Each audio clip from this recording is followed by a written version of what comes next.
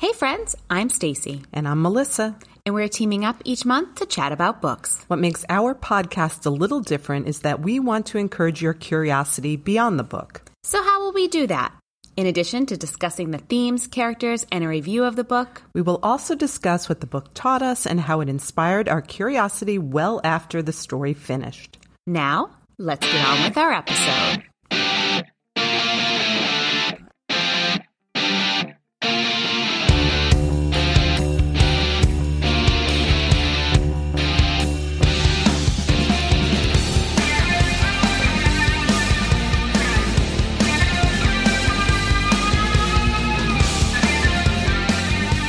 Hello, listeners, and welcome to the Curious Reader podcast. I want to start by saying that if you like this podcast, please review us on Podbean or in your favorite podcasting app. Your likes and reviews help us out greatly and help others find our program. We really enjoy doing it and want to keep it going. So if you enjoy what we have to say, please let us know and tell your friends. You can reach us on Twitter at The Curious Reader GPL. The GPL stands for Goffstown Public Library. And guess what else, listeners? This month, the Curious Reader podcast is recording in another new location. Keep moving and moving. Yep. So we started at the Goffstown Public Library, moved to whatever space we could find in Goffstown High School, and now I'm happy to say that our new home is at GTV Studios, located in the back of Goffstown High School. GTV operates 2 channels.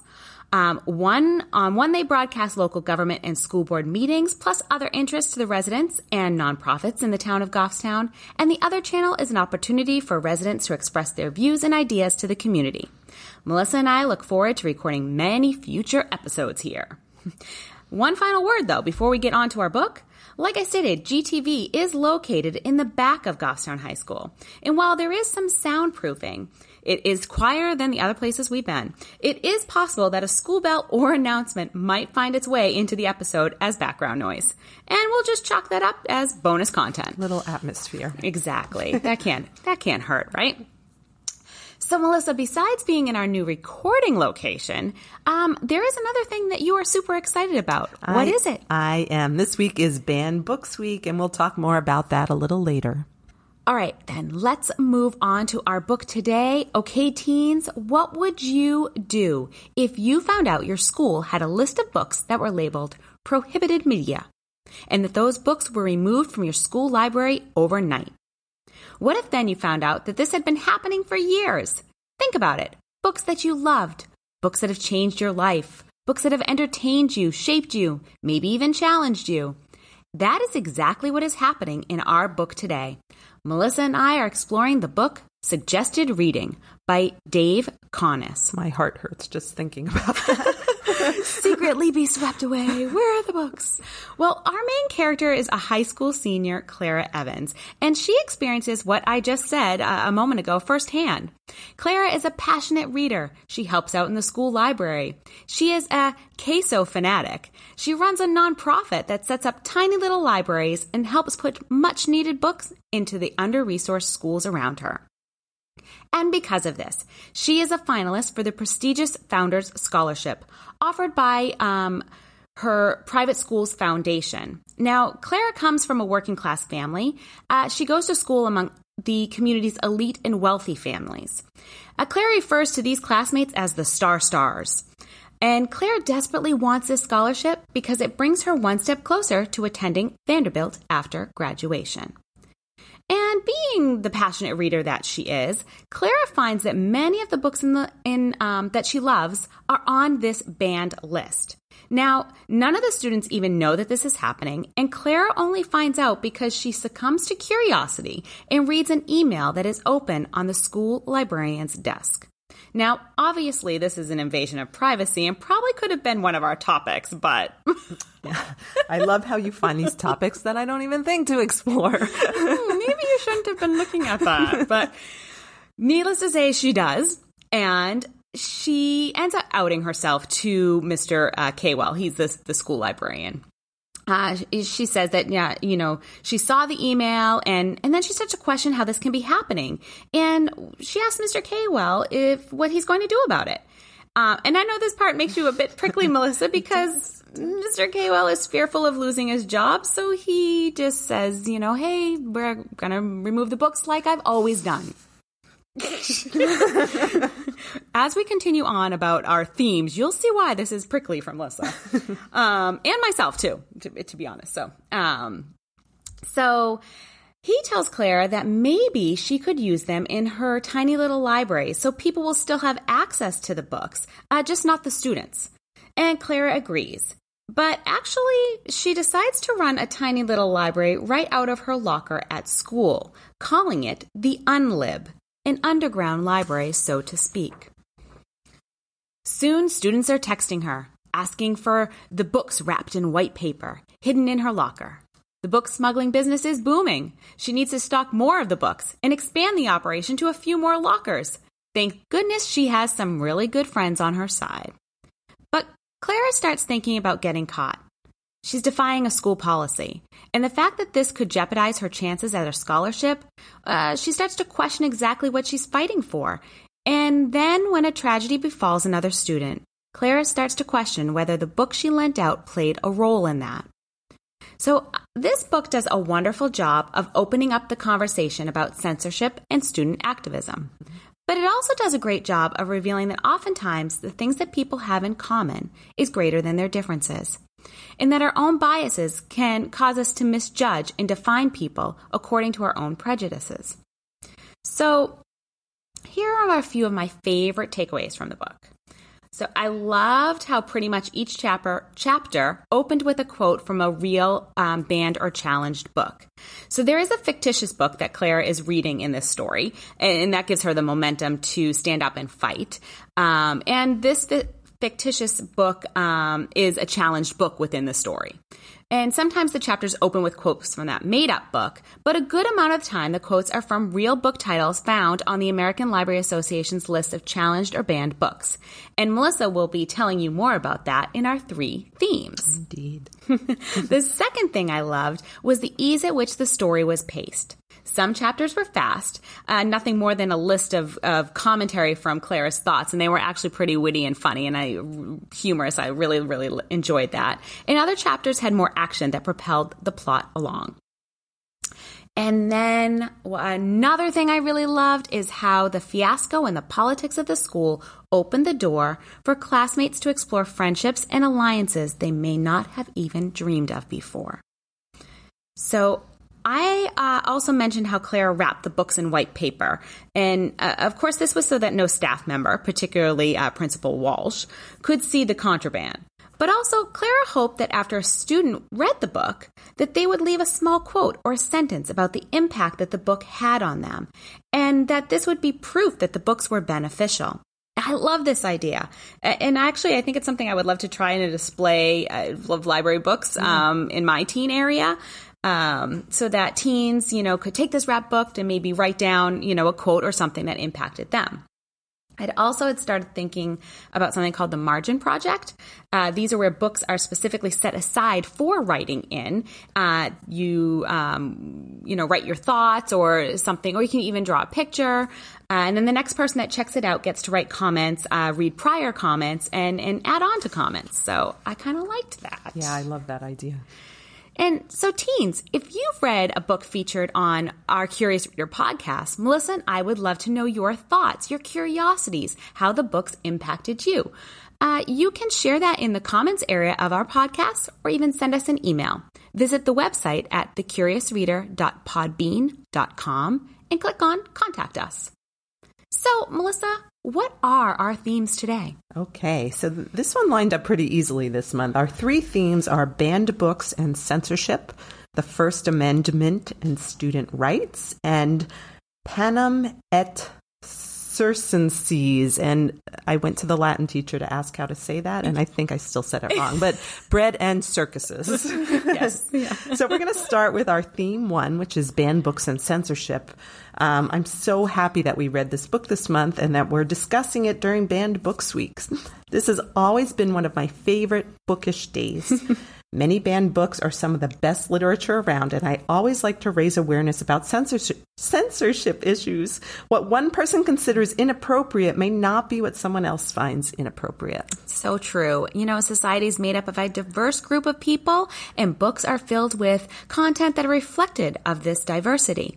Additionally, our world is complicated and has aspects that are disturbing, and I think books help people make sense of the world we live in. Yeah, so we're going to talk about this a little bit. Stacey, as you described, suggested reading is a story about censorship and book banning, so we kind of did plan it for this particular month. It wasn't just a coincidence. So I want to give you a little background information about these issues. There's a long history of challenging and banning books. In fact, we believe the first banned book in the New World was Thomas Morton's New English Canaan, which was outlawed by the Puritans in 1637 for critiquing Puritan customs. Keep in mind that this is just 7 years after the founding of Massachusetts. So early on. This is an issue that's been going on for a long time. But many historians believe that Uncle Tom's Cabin was the first book banned on a national scale. Abraham Lincoln even said that this book was one of the main catalysts of the Civil War, encouraging people to consider the evils of slavery as a social institution. So in the modern era, September includes Banned Books Week, which was designed by the American Library Association to shed light on censorship issues and to celebrate literature and the freedom to read. This event has been around since the 1980s and was created in response to a wave of book banning in the United States. According to the Library Association, and I like this quote very, very much. I have it written down. I always come back to it. The freedom to read is essential to our democracy, and reading is among our greatest freedoms. Every silencing of a heresy, every enforcement of an orthodoxy diminishes the toughness and resilience of American society and leaves it less able to deal with controversy and difference. Intellectual freedom is essential to the preservation of a free society and a creative culture. Great quote. So just as in the 1980s, we must remember how tenuous our First Amendment rights are. In fact, I took a break from searching this episode to read the daily newspaper, and it wasn't much of a break because on the homepage of the New York Times was an article entitled, Pennsylvania School District Reverses Ban on Books by Authors of Color After Backlash from Students. That's a long title. It is. The article states, quote, the Central York School District had implemented, quote, a freeze last fall on a lengthy list of books and educational resources that focused almost entirely on titles related to people of color. The school district claimed the books on race and social justice, which the Southern Pennsylvania community hoped would help bolster the educational curriculum following George Floyd's murder and the racial justice protests of 2020, were frozen, not banned, after some parents raised concerns about the material. End quote. Stacey, I'm not sure what the difference between frozen and banned was in the minds of that school board. Well, it's similar to in our book, the Principal Walsh, who's a character in our book, corrects Mr. Caywell, the librarian. Walsh states, and do call them prohibited media. Banned book is too aggressive. So my initial reaction to that storyline is that the word frozen is used to detract from the more egregious word of banning. I'm sure that the thought is that these books will not be used at this time until they can be vetted. But how long does that take? And who's vetting the books? And is the book still available in the school library, or is it removed as in our story? Is the hope that it will take so long to vet, therefore people and students will just move on, forgetting that certain books are not accessible to them? Which is sad, because having a wide array of books can inspire conversation and dialogue. It can open a window into a world that we've never experienced and possibly open a door to an aspect of history one never learned. I totally agree, and that's why I love this week so much, to shed light on that. There's actually an official word for this. Books in a state of limbo like this, the ones that are being reviewed for acceptability, are called challenge books by the American Library Association. And according to the association, quote, a challenge is an attempt to remove or restrict materials based on the objections of a person or group. A banning is the actual removal of these materials. And our Pinterest page provides links to banned books information. So those who want to delve deeper than we're going today can check that out. And I'm going to provide some background, but this is a fascinating topic with a lot of nuance. Yeah, it is fascinating. I went off on all these little rabbit trails when I was looking up stuff too, and I was like, no, get back, Susan.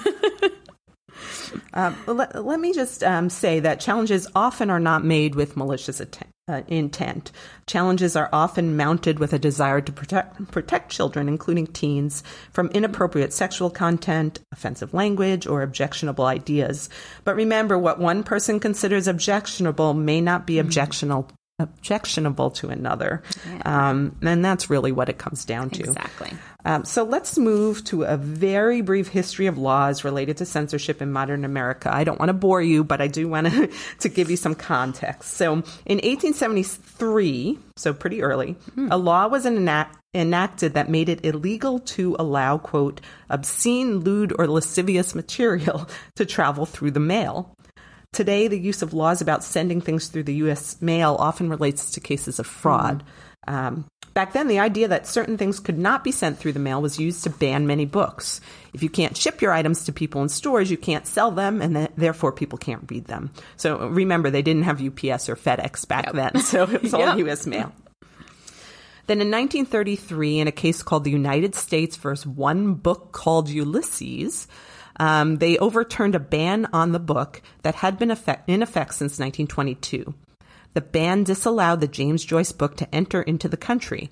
The U.S. District Court for Southern New York ruled that Joyce had honestly portrayed the life of middle-class life in Dublin in 1904.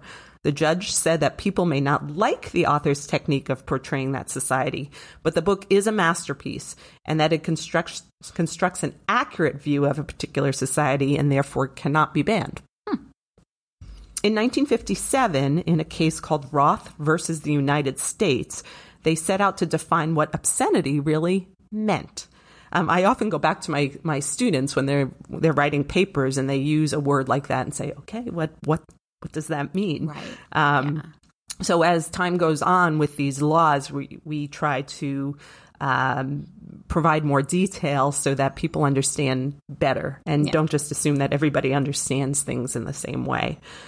So in a 6-3 decision written by Justice William J. Brennan, Jr., the court held that obscenity was not within the area of constitutionally protected speech or press. The court noted that the First Amendment was not intended to protect every utterance or form of expression, such as materials that were, quote, utterly without redeeming social importance. Justice Brennan stated that this could be determined by the average person. However, as I stated early in this podcast, what one person finds objectionable, another may not. Yeah, that seems just way too subjective to me. Right. Yeah. Right. Okay. So then in 1982, I think Brennan realized the issue when came before him and the rest of the Supreme Court, the case of Island Trees School District versus PICO. In this decision, Brennan fine-tuned or perhaps even reconsidered his 1957 ruling. He stated, quote, "It is permissible to censor for vulgarity, but he said, our Constitution does not permit the official suppression of ideas. If the school board members intended by their removal decision to suppress ideas just because they disagree with them, the banning is not permissible." He also stated that if there is a bedrock principle underlying the First Amendment, it is that the government may not prohibit the expression of an idea simply because society finds the idea itself offensive or disagreeable. And that's what we're going with today. Yeah. That's what our society goes with. So in my career, I've supported many programs during Banned Books Week. In my long career, we currently have a display at Goffstown High School that shows the breadth of classical works that have been banned, literature that has been positively reviewed, like popular novels today, things that have been banned throughout the decades. But one of my favorite programs was one I conducted several times when I worked as a public librarian. Members of my teen book club stood in Town Square in Milford, New Hampshire, and we read passages from the kids' favorite banned books. We had lots of people come to listen, some of whom were not happy with the passages the kids picked. However, those who attended asked very respectful questions, and I think that's the power of books. Right. They challenged the teens to think about the value of the written word and the responsibility we had in considering it through deep and thoughtful discussions, which would not take place if we just shut down ideas. That sounds like a great program. I really do like that. Goffstown Public Library. Of course, we also love celebrating this week. And so we have a display of books on our second floor and then also on our first floor, because maybe some of you don't realize that these aren't just novels or you know, what you would consider what teens and adults are reading. Some of these books are picture books as well. Yes. So that have been challenged or banned. So we have a display down in our children's area as well. So let's move on to theme 2, which is the First Amendment and student rights. And this was kind of fun to dig into, and I think our teens will be especially interested in this. In our book, rather than focusing on the Trees School District case and book banning specifically, the author chose to include a case that goes directly to the heart of students' rights. In Suggested Reading, which is our book, in reaction to the banning of books at the school, English Honors Lit teacher Ms. Croft discusses the Supreme Court case Tinker versus Des Moines. And we talk about this as educators when we're trained as teachers at school. As the chapter opens, Ms. Croft tells a student to remove a bracelet that says, "Not your forefathers' equality," which the student explains is in support of equal rights. Croft states, "We don't want to protest social issues on school grounds." The kid is kind of horrified. Okay, and hands over the bracelet without question. Their teacher asks, "Who knows what Tinker versus Des Moines was?"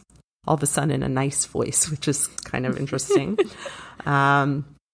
And she explains how in 1965, students who wore black armbands to protest the Vietnam conflict were disciplined. The case went to the Supreme Court, where it was found that students have the right to protest. Handing the bracelet back to the student from whom she took it, Ms. Croft states, quote, "Next time, question, push back. Don't just accept things. Time doesn't change things. Humans change things. Time adapts." So the Supreme Court ruled, this is a huge case in 1969, that students do not shed their constitutional rights to freedom of speech or expression at the schoolhouse gate. And I'm going to read right from the ACLU's website about students' rights as they relate to the First Amendment as they try to clarify this court case.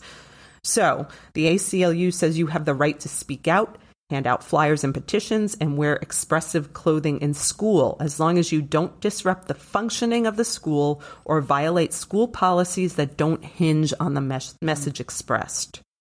What counts as disruptive will vary by context, but a school disagreeing with your position or thinking your speech is controversial or in bad taste is not enough to qualify. Schools can have rules that have nothing to do with the message expressed, like dress codes. So, for example, a school can prohibit you from wearing hats because that rule is not based on what the hats say. But it can't prohibit you from wearing only pink pussycat hats or pro-NRA hats, for example. Okay. Outside of school, you enjoy essentially the same rights to protest and speak out as anyone else. This means you're likely to be most protected if you organize, protest, and advocate for your views off campus and outside of school hours as a young adult or a child. You have the right to speak your mind on social media, and your school cannot punish you for content you post off campus and outside of school hours that does not relate to school. So beyond First Amendment rights, I want young people to understand that they're protected by the Constitution just as adults are, both in and out of school. However, there are some differences when we are talking about minors, and the law expects minors to be under the guidance of adults in schools, and schools act in something that's called in loco parentis, which means in place of the parent when children are attending school. So during the school day, the school staff share responsibility with parents for their children. And this doctrine was first outlined back in England in 1769. So it has it has trickled down throughout our laws, and it's written into all the different state laws now. So actually, in the book, Principal Walsh tells Clara that the school has authority to act as legal guardians for the students. And so I'm going to quote right from the book here on page 89. So it says, Clara, your responsibility as a student is to abide by the wisdom of leadership and the rules we've outlined in the student handbook, which you agreed to follow upon signing your student contract. The school has the right, and not only that, but the obligation and the God-given honor to act as legal guardians for students to ensure their well-being and personal growth. As covered in the Constitution, as outlined in the law of in loco parentis. I can't do Latin either. Otherwise known as in place of a parent. Your argument does not stand here. So, Principal Walsh also said that students agreed to this agreement when they signed their student contract. And this made me wonder if private schools can get away with maybe some things that public schools can't get away with. It is mentioned many times within this book. They're a private school. We can do, they can do what they want. And that may be a conversation for another time, another topic, another theme, but it was something I was curious about. Yeah, it's also interesting to think about how this author set up the book and maybe made it a private school so it fit with what she wanted to say.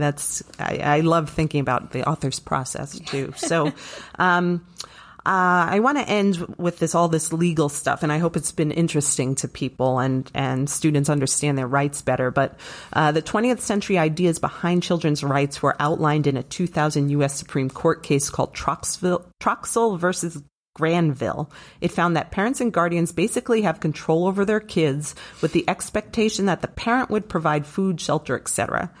However, an article titled Conceptualizing Legal Childhood in the 21st Century states that relatively simple framework in which parents had primary authority over the children, subject to limited state oversight, has broken down over the past few decades. Which is interesting because I've only been working in a school for about 9 years, and I keep thinking it's not the way it was when I was a kid, because it really has changed a lot. So once upon a time, parents could make most decisions about their children with some government oversight, as I stated before, related to things such as education, child labor, abuse, and justice. But the article states that children in this regime were largely invisible as legal persons, presumed to be vulnerable, dependent, and incapable of making self-regarding decisions. So my students, does that sound like you? I don't think so. Beginning in the 1960s, the courts and those who wrote laws started giving children more adult rights, and this made things more confusing. The rethinking of the rights of children has snowballed in the 21st century thanks to court cases and advocacy groups. Interesting. I actually really have a lot of questions about this. One advocacy group argued that some of the laws we have are ageist.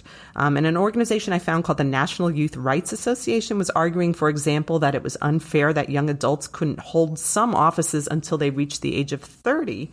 But that's actually written into the Constitution. You can't be president until 35. So I'm very interested to see how ideas about the rights of young people evolve. And for Ms. Murchison's class out there, the 12th grade students who are looking for topics right now for their research papers, this could be a good one. See, you got to listen to our podcast because I think we had another one where we gave some good research topics too. Yeah, so there you go. Teens, listen. You can always find that here. So we're going to move on to theme 3 now, and I'm going to try to say this again. Panem et circenses, or bread and circuses. So early in the book, Clara refers to Panem et circenses, or bread and circuses, and then continually uses it throughout the story to remind us of the control school administration and parents have over students. She learns how the social constructs of haves and have-nots help distract those involved from it distracts them from reality, pitting people against each other instead of against an unjust system. This was the case with the quesos versus the stars. Yep. This phrase was first coined, this Latin phrase, by the Roman called Juvenal in his poem Satire X, which was written in the 2nd century AD. He basically stated that the government can do whatever it wants to the people as long as they keep them fed and entertained. People would put up with this. So Clara thinks people would rather keep their heads down and disregard unpleasantness around them instead of fighting against the system. In fact, she struggles throughout the book against her own desire to graduate, get a scholarship, and go to the college of her choice, Vanderbilt, versus standing up for what she thinks is right. In an article on the topic, Dr. Linda Ellis explains that the phrase bread and circus describes well how ancient Rome placated its citizens with free food and entertainment in a city that was critically overpopulated, often hungry and angry at the politicians. To keep the people satisfied and unquestioning of the government, emperors provided free bread and daily entertainment.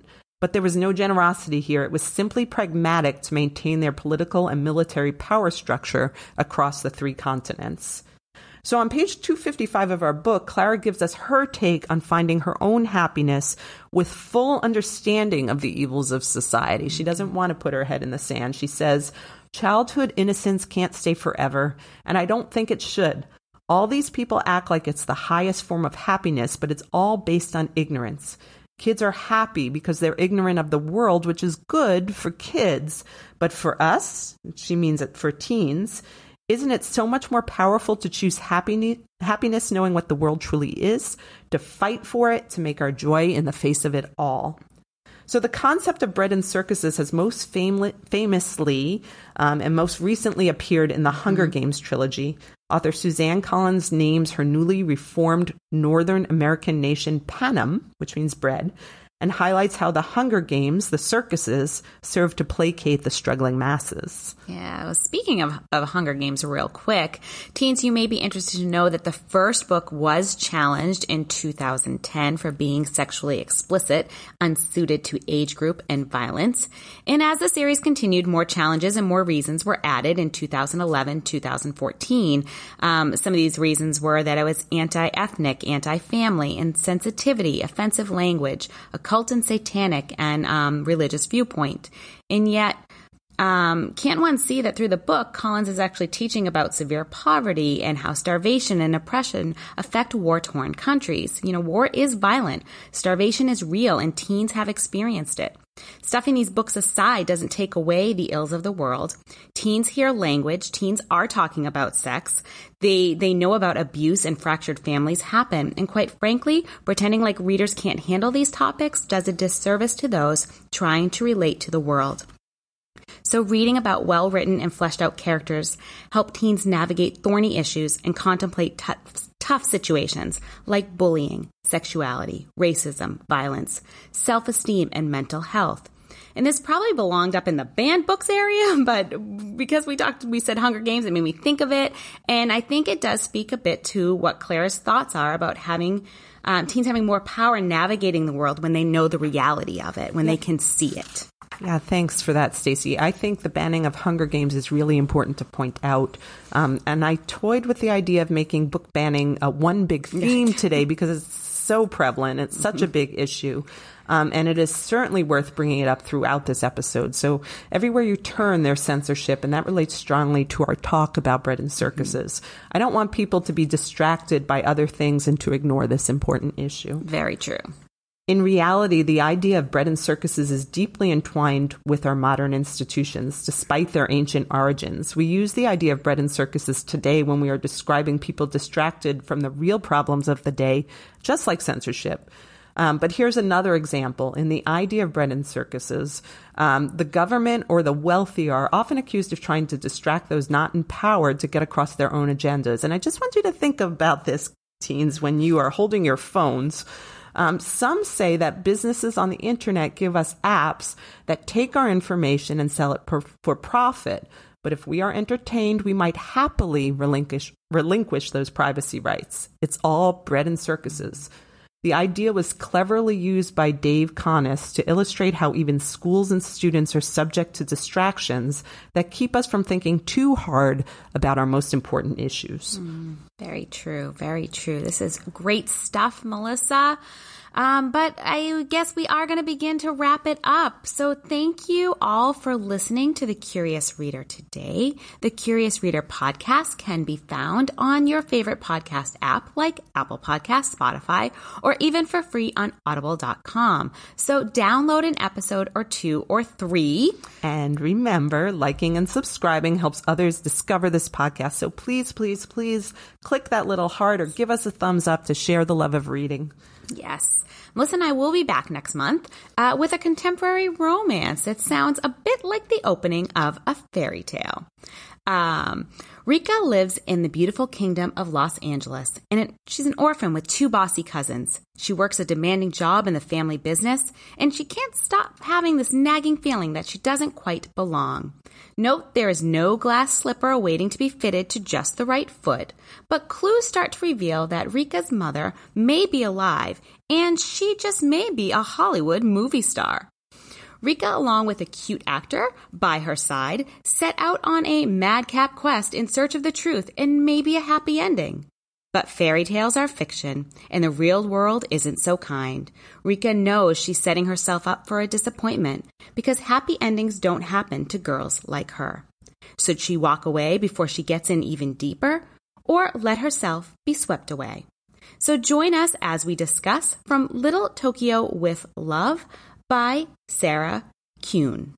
And we want to thank you for listening. And remember, the curious reader seeks understanding beyond the book.